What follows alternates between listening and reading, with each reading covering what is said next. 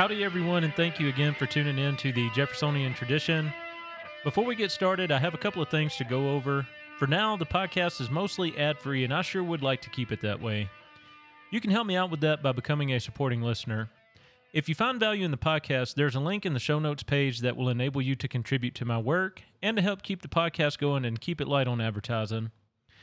If you're not comfortable with a recurring contribution model, I've also set up a Cash App profile for the show, and one-time contributions can be sent to the show's cash tag, which is $ Mr. Jeffersonian, and all of this information will be listed in the show notes page as well. Any contribution amounts help, and thank you in advance to anyone who chooses to pitch in.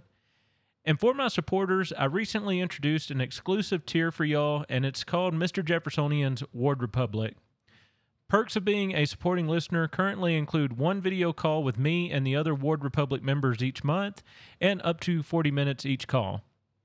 It's a great atmosphere, and we'd love to have you there. All you need to do to become a member of the Ward Republic is start contributing today at the $4.99 per month level through the Anchor link, or if you'd rather go through Cash App, then you can round it up to $5 per month. Essentially, as long as it comes out to $60 per year, you're going to be covered. And speaking of groups, if you aren't on MeWe yet, then seriously, what are you waiting for? Unlike a certain other social media platform, MeWe respects the right to free speech and offers a privacy bill of rights. So if you'd like to be a member there, then download the MeWe app and search for me at the username Mr. Jeffersonian. And just for basic group level access, I'm always going to keep that free. So if you can't afford to contribute, that's perfectly fine. You can still come into the group, see what we're discussing over there. We'd love to have you. The show group is private, so we must be contacts before I can send you that group invite. And if you're not familiar with MeWe's platform, contacts are the same as being friends on Facebook. With all of that fun stuff out of the way, let's now turn our attention to the topic for today's episode. All right, it is good to be back, and today I'm going to give you all the rundown on how amazing it was to travel to and through the free state of Tennessee. Now, Thursday's episode for this week is going to be a Colorado voter guide since Election Day is coming up next Tuesday. And next week, we're going to pick back up on our study of the essays of Spencer Rowan, and we're primarily going to start with the Hamden letters. And for members of the Ward Republic, don't forget that our monthly meeting will be this upcoming Friday, October 29th, 2021 at 5 p.m. Mountain Time. And lastly, I do want to ask you guys for a favor. If you like the show, be sure to rate and subscribe on your platform of choice, but also please share it. Sharing will make sure that we are constantly gaining new ears for the topic of secession and decentralization. And recently, national divorce has been coming up on lots of mainstream platforms. You had Sarah Silverman. I think recently maybe it came up on Bill Maher. It's coming up on mainstream platforms. This is starting to be a mainstream topic. And what better show for secession-curious folks to learn more about it than the Jeffersonian Tradition? So again, just please share it if you like the content. And obviously make sure that you make sure that you subscribe and have notifications turned on so that you always are aware whenever I release a new episode. And without further ado, let's go ahead and reach in, if we can, on today's episode. All right, so y'all will recall from the Washington episode that the air quotes fun started early on that trip. When we got to the Denver airport, I got into a shouting match with a guy about my choice to not wear a mask in the building, and in light of the horrible experience we had trying to fly on that trip, we decided to drive to Tennessee. And let me just tell y'all, it truly was a night and day difference. So it was about a roughly maybe 21-hour drive, just because we had to stop a little bit longer at the gas stations to let our dogs use the bathroom and whatnot. But it was such a night and day difference. We drove through Kansas and Missouri on the first day, had no issues at all at the gas stations we stopped at along the way. So just real quick, something about me. I used to work in the financial industry, and I saw a lot of fraud claims that would happen because of card skimmers and whatnot at gas stations. So I actually always go inside to prepay, or I pay on my phone, like if it's the Shell gas stations that we stop at, or if it's Shell gas stations that we stop at, I'll use Shell Pay. That way I get a discount, but I can also use Apple Pay and protect my card number. So if I cannot do that, though, I always go inside and prepay with a cashier, because most gas stations do have Apple Pay inside. So if y'all are concerned about something like that, may honestly not be a bad security strategy to kind of take into account for, and start doing it that way. Because when you use Apple Pay or Android Pay, it's a tokenization feature, so the merchant does not actually get your card information. So I've been doing that now for probably about 3 years, and I've never had an issue with any of my cards getting compromised. So just something to keep in mind there. But we had no issues at the gas station, so whenever I would go in and pay, nobody asked me to put on a mask. Nobody said anything untoward. Actually, along that route, none of the employees were wearing masks or anything. It was wonderful. And again, just totally different from the experience we had in Washington, where everywhere you went, if you went inside, everybody was just being rude and obnoxious about putting on a mask. And so this was just a definitely a breath of fresh air. Now, that first night, we actually stopped in Vandalia. I'm not sure how to pronounce that, but it's in Illinois. And I was honestly very concerned coming into Illinois that we would be faced with our first COVID crazies of the trip. But believe it or not, we got there and there were mask signs all over the hotel that we were staying at asking people to put masks on. But when I walked in to check in, the manager on duty was not wearing a mask. None of the employees were wearing a mask, and none of the other guests in the lobby were wearing a mask either. And so that was also just a huge breath of fresh air, and I was happily proven wrong in my expectation of what I thought Illinois would be. And then the next morning when we checked out of our hotel to hit the road again, there was a gas station like just right down the street from our hotel. So we went there. I went inside to do my prepay. The young lady working the counter that day, again, no mask on, and she could not have been any friendlier. So again, very pleasantly surprised, and just total night and day difference. Awesome experience there. Now, we reached Tennessee, and we stopped for lunch at a Bojangles in Cookeville. And if y'all have never had Bojangles, so for anybody who's more so out in my region of the country, so out here in the Rocky Mountain region, or really anybody who's even in like Texas, Louisiana, maybe most of Mississippi, if you've never had Bojangles, oh my Lord, that is some of the best chicken you will ever eat in your life. And I was so happy to get to go back there for lunch, and they had their lobby fully open. It's a fast food place. They had their lobby fully open. None of their employees were wearing masks or anything like that. So it was awesome. And they actually were like, yeah, go ahead, take a seat anywhere you want. But obviously, because we had our dogs with us, we couldn't dine in. So what we did, I went in, placed the order. My wife stayed out with the dogs and walked them out in the restaurant's little grass area. And then once the food came out, we just put the dogs back in the car and then had a little picnic-style lunch. So it was awesome. Could not have asked for a better experience there. And it really did feel like 2019 again. But after lunch, it took us about 4 more hours to reach our B&B, and just a humorous story about this place. So we found it on Airbnb. This was actually the first time we had ever booked on Airbnb. Normally, we like to use Hotels.com because of the loyalty program. And honestly, I like hotels. We know, I guess when we filter our hotel searches, we always look for ones that have like a kitchenette and whatnot. So it's not a big deal to me to have a cabin. Now, this time it was just because there were going to be so many of us. So it was me, my wife, my aunt, my uncle, and my mom and dad. So 6 of us. And so we booked this cabin on Airbnb. And it was it's in Pigeon Forge, and it was built in 2019. And we booked this thing all the way back in March because we saw how busy that area could be this time of year when we went to Tennessee last year. And I'm glad we did, because the traveler density was even higher this year than it was last year while we were there. But anyway, we read a couple of reviews on this particular B&B just a couple of days before we hit the road, and a recent guest mentioned that the cabin is not level. Now, the owner is in a state of denial, so the owner posted an extremely salty response to this individual, basically telling him that he had no idea what he was talking about. And, well, the first night there, as we're all sitting around visiting, my wife brought this particular review up to everybody, and she asked everyone if anybody noticed the cabin being unlevel. Now, you'd have to know my uncle, but he is a world-class bullshitter, and he said, well, now that you mention it, I felt like I was kind of leaned back when I was trying to walk down the stairs. I think he was joking. He laughed after he said it, and I think he was joking, but I said, well, I don't notice anything with my naked eye, but you know what? We can actually test this out with one of the pool balls. So the place had a pool table downstairs, and my wife was like, oh yeah, that's a great idea. Let's try it. So I went and got the cue ball, and I came back upstairs. I went all the way over on the opposite side of the house, so like on the front door, because it's the back side where ultimately it was unlevel. But I went all the way over by the front door, sat the ball down, and it rolled all the way to the opposite wall and came to a stop along that wall. And I repeated this experiment 3 more times. The ball literally came to rest in the exact same spot all 4 times that I did this. So I hate to be the bearer of bad news, but dude, your cabin is not level. And I didn't notice the house like coming apart in the review. That guy also actually said that it seemed that the house or the cabin was coming apart at the seams. I didn't see that extent, but I just thought it was humorous. He got that salty, and then we got there and tested it out with the means that we had available, and it's not level at all. So just a humorous story there.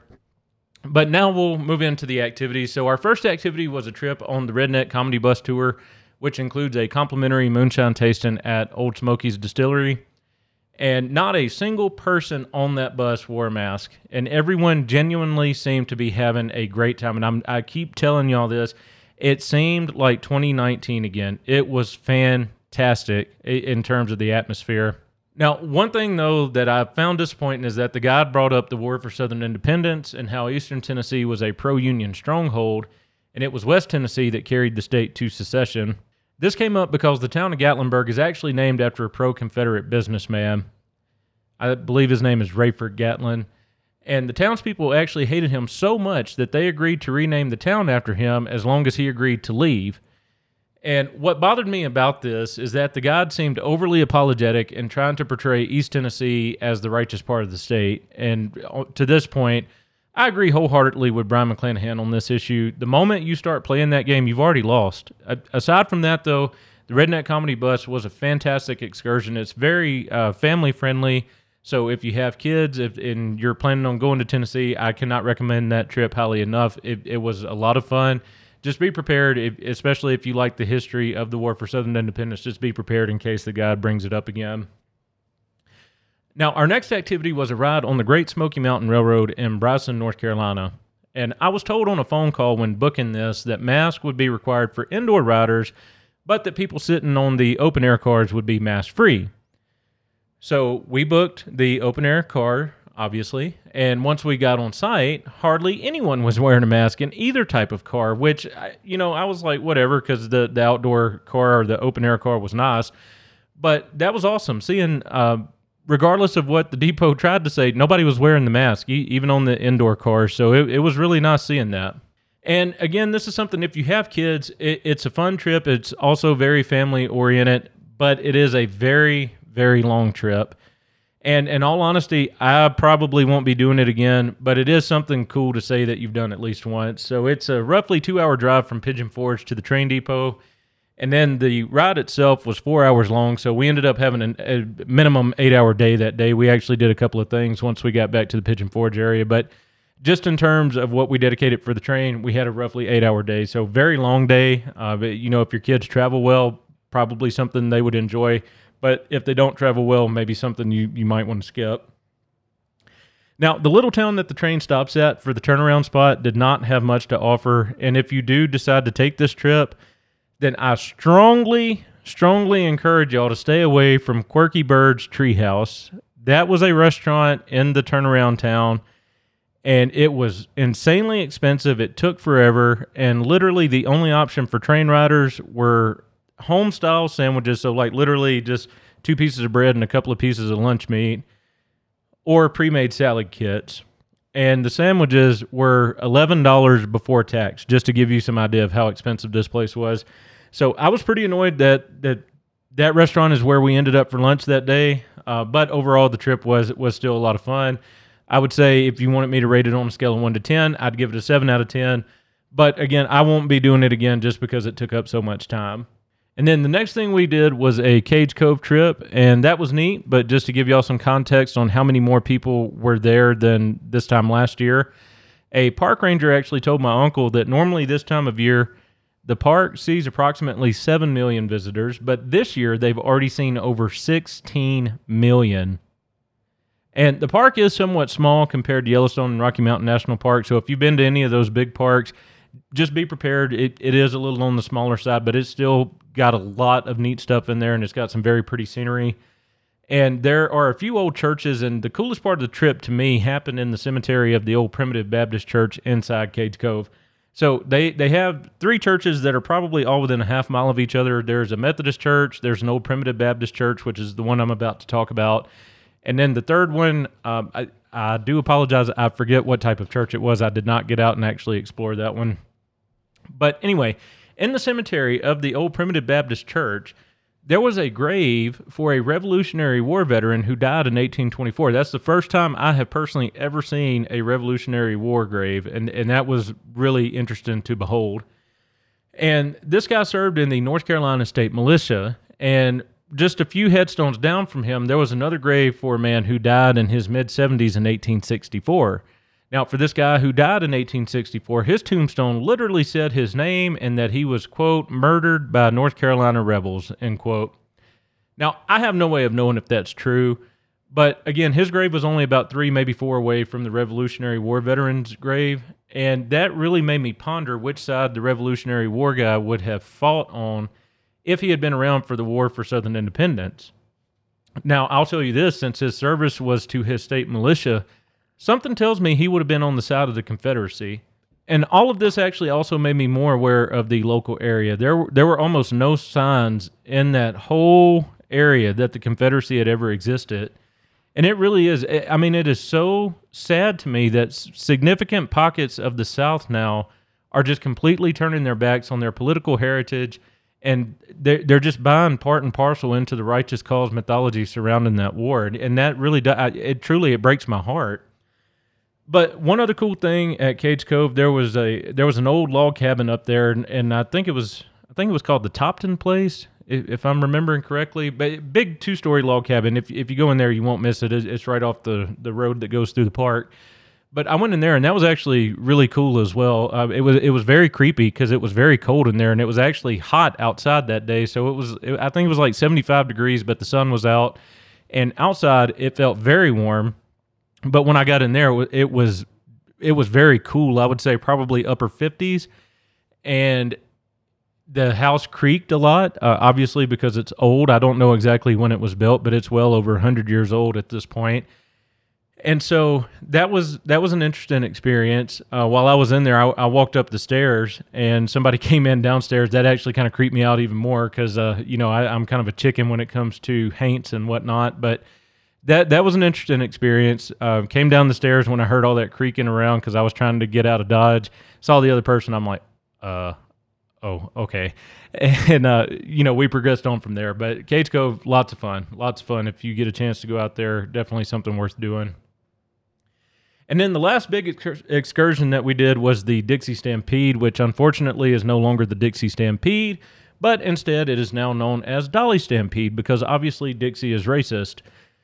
And I asked our server what she thought about the name change, and she actually made it known real quick that it would always be the Dixie Stampede to her. And I asked her what prompted the change of name, and I kid you not, she said that someone wrote something ugly on one of their bathroom stalls, and that was used to point to the show itself being racist.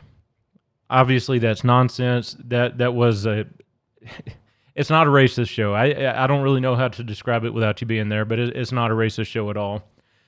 But if you have kids, this one actually is a fantastic spectacle to take them to. So it has lots of incredible horsemanship and great showmanship, and it's styled as a North against South rivalry. And thankfully, the South won the night that we attended, which obviously made me happy. But at the end of the show, they had a huge nationalistic display, and they asked everyone to stand up and cheer for America. And I got to be honest, I found this extremely cringeworthy. And I just couldn't help myself. I had to embarrass my wife. And instead of cheering for America, instead I stood up and I yelled out and hooted and hollered for the free state of Jefferson. And what I want conservatives to understand here, secession is the only peaceful and feasible path forward for you. Be you a libertarian, be you a conservative, secession is the only peaceful path forward. If you submit to the unitary myth of Lincoln's America, your entire way of life is going to be swept away within 20 years because you are a federal minority now. That's just the cold, hard truth. So start defending your local areas, defend your heritage, and stop apologizing. All right, and so we're going to go ahead and wrap it up here for today. We didn't really have anything eventful on the way home either, so that was awesome. And all in all, this was a much more enjoyable trip than our August trek to the People's Democratic Republic of Washington. And I promise y'all, it really did feel like it was 2019 again in Tennessee. So definitely something I'm going to be interested in going back to. And if y'all have any questions about any of the attractions or food in the Gatlinburg or Pigeon Forge areas, please hit me up in our MeWe group or through the show's email. And thank y'all again for tuning in. And guys, please remember, if you find value in the podcast, to consider contributing to the show. You can contribute on a recurring basis through the supporting listener link in the show notes page, or you can make a one-time contribution by using the show's Cash App information, which is also included in that show notes page. Any contribution amounts help, and thank you again to everyone in advance who decides to do so. And also, please consider downloading the MeWe app and joining the show's private MeWe group so we can have more sane and rational discussion around historical and current political issues. And all right, with another episode in the books, thank you again for tuning in, and I will talk to y'all next time.